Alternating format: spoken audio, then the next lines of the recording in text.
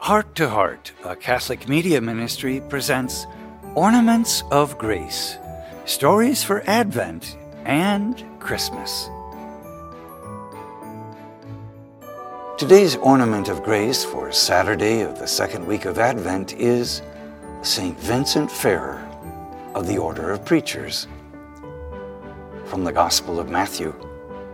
The disciples put this question to Jesus: "Why do the scribes claim that Elijah must come first?"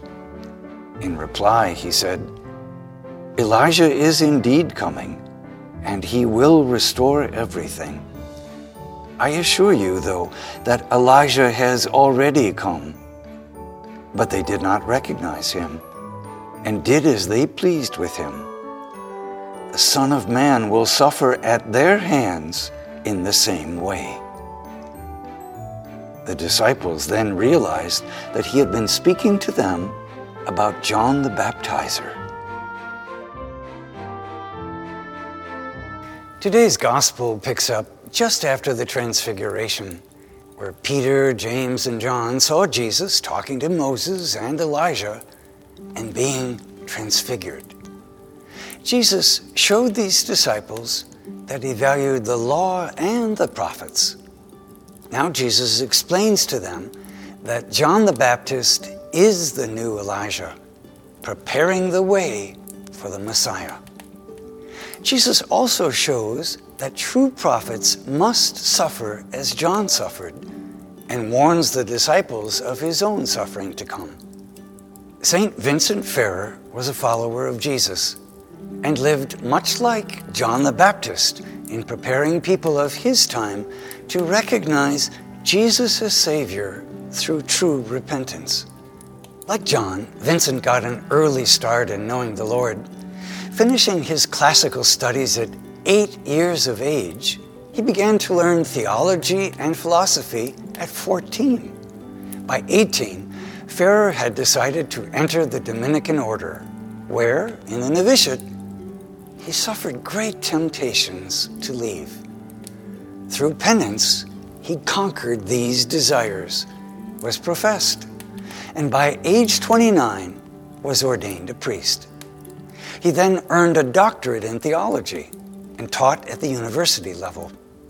He served as spiritual director for one of the 3 men claiming to be pope at the time.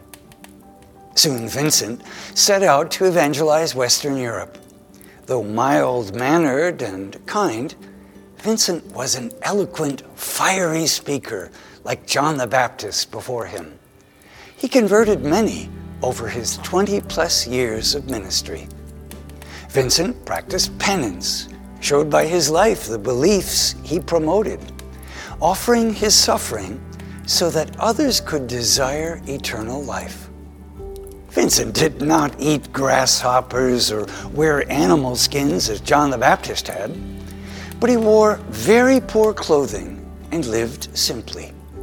Fasting constantly, he would rise at 2 a.m. every morning to pray. He celebrated Mass, preached for hours, tended the sick, and carefully prepared his homily for the next day before retiring. In Jesus' name, he worked many miracles.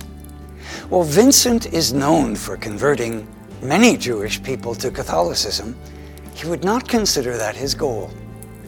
One source said that he led mobs to seize a synagogue and make it into a church. But another reliable source relates that Jewish converts made their synagogue into a church. No one is perfect, and we do not know the whole truth. Another reliable source explains that Vincent stopped riots against Jews, and with his eloquence, talked people bent on persecuting the Jews to be at peace with them. Since he was mild-mannered by nature, it's hard to imagine he used his voice for anything other than good. What we know for sure is that Vincent, called by God, as all of us are, used his gifts and his life to prepare the way for Jesus our Savior, to come into their hearts. Was he imperfect? Yes. Is that hopeful for us all? Yes. St. Vincent Ferrer is today's ornament of grace.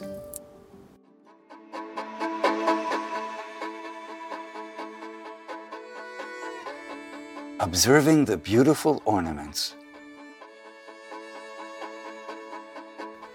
This Advent, how can we, like St. John the Baptist or St. Vincent Ferrer, use our gifts to prepare our own heart and the hearts of others to receive the Savior?